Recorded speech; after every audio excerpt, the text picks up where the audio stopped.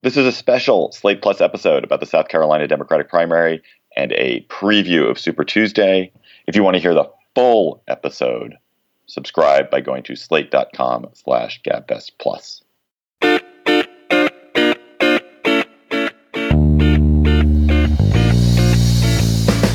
Hello and welcome to the Slate Political Gabfest for March 1st, 2020, a very special South Carolina Super Tuesday episode. I am David Plotz of Atlas Obscura.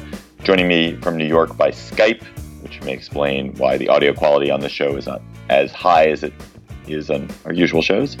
Joining me on this bright Sunday morning here in Washington, I don't even know what kind of Sunday morning it is in New York, is John Dickerson of CBS's 60 Minutes. Hello, John. Hello, David. It's bright and clear, but quite cold. Is that a metaphor? Let's not even talk about a metaphor. Yeah. John, let's get started. Last night, Joe Biden got the big win he's been looking for in the Democratic race. He won the South Carolina primary, almost got a majority of all voters, but a huge margin between him and Bernie Sanders, who was in second place with about 20% of the vote. Biden got about 48% of the vote.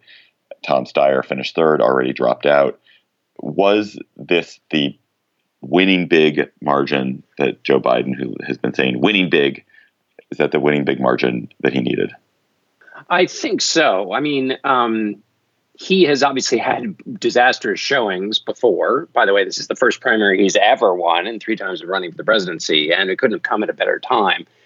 I mean, expectations are a funny thing in primaries, and Bill Clinton came in second in 1992 in New Hampshire, and that was considered a big thing. Muskie won, but not by enough in New Hampshire in 1972, and that was a big thing. I think when you win by this many points, 28 points, that's a lot.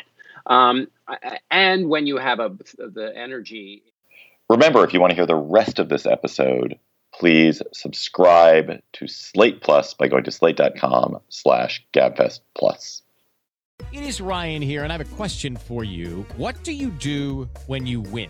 Like, are you a fist pumper, a woohooer, a hand clapper, a high fiver? I kind of like the high five, but if you want to hone in on those winning moves, check out Chumba Casino. At ChumbaCasino.com, choose from hundreds of social casino style games for your chance to redeem serious cash prizes. There are new game releases weekly, plus free daily bonuses. So don't wait. Start having the most fun ever at ChumbaCasino.com. No purchase necessary. VGW Group. Void where prohibited by law. See terms and conditions. 18+.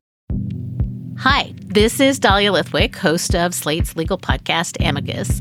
If you're listening to this show, you might be interested in Amicus's live show that we're hosting in Washington, D.C. on Tuesday, May the 14th.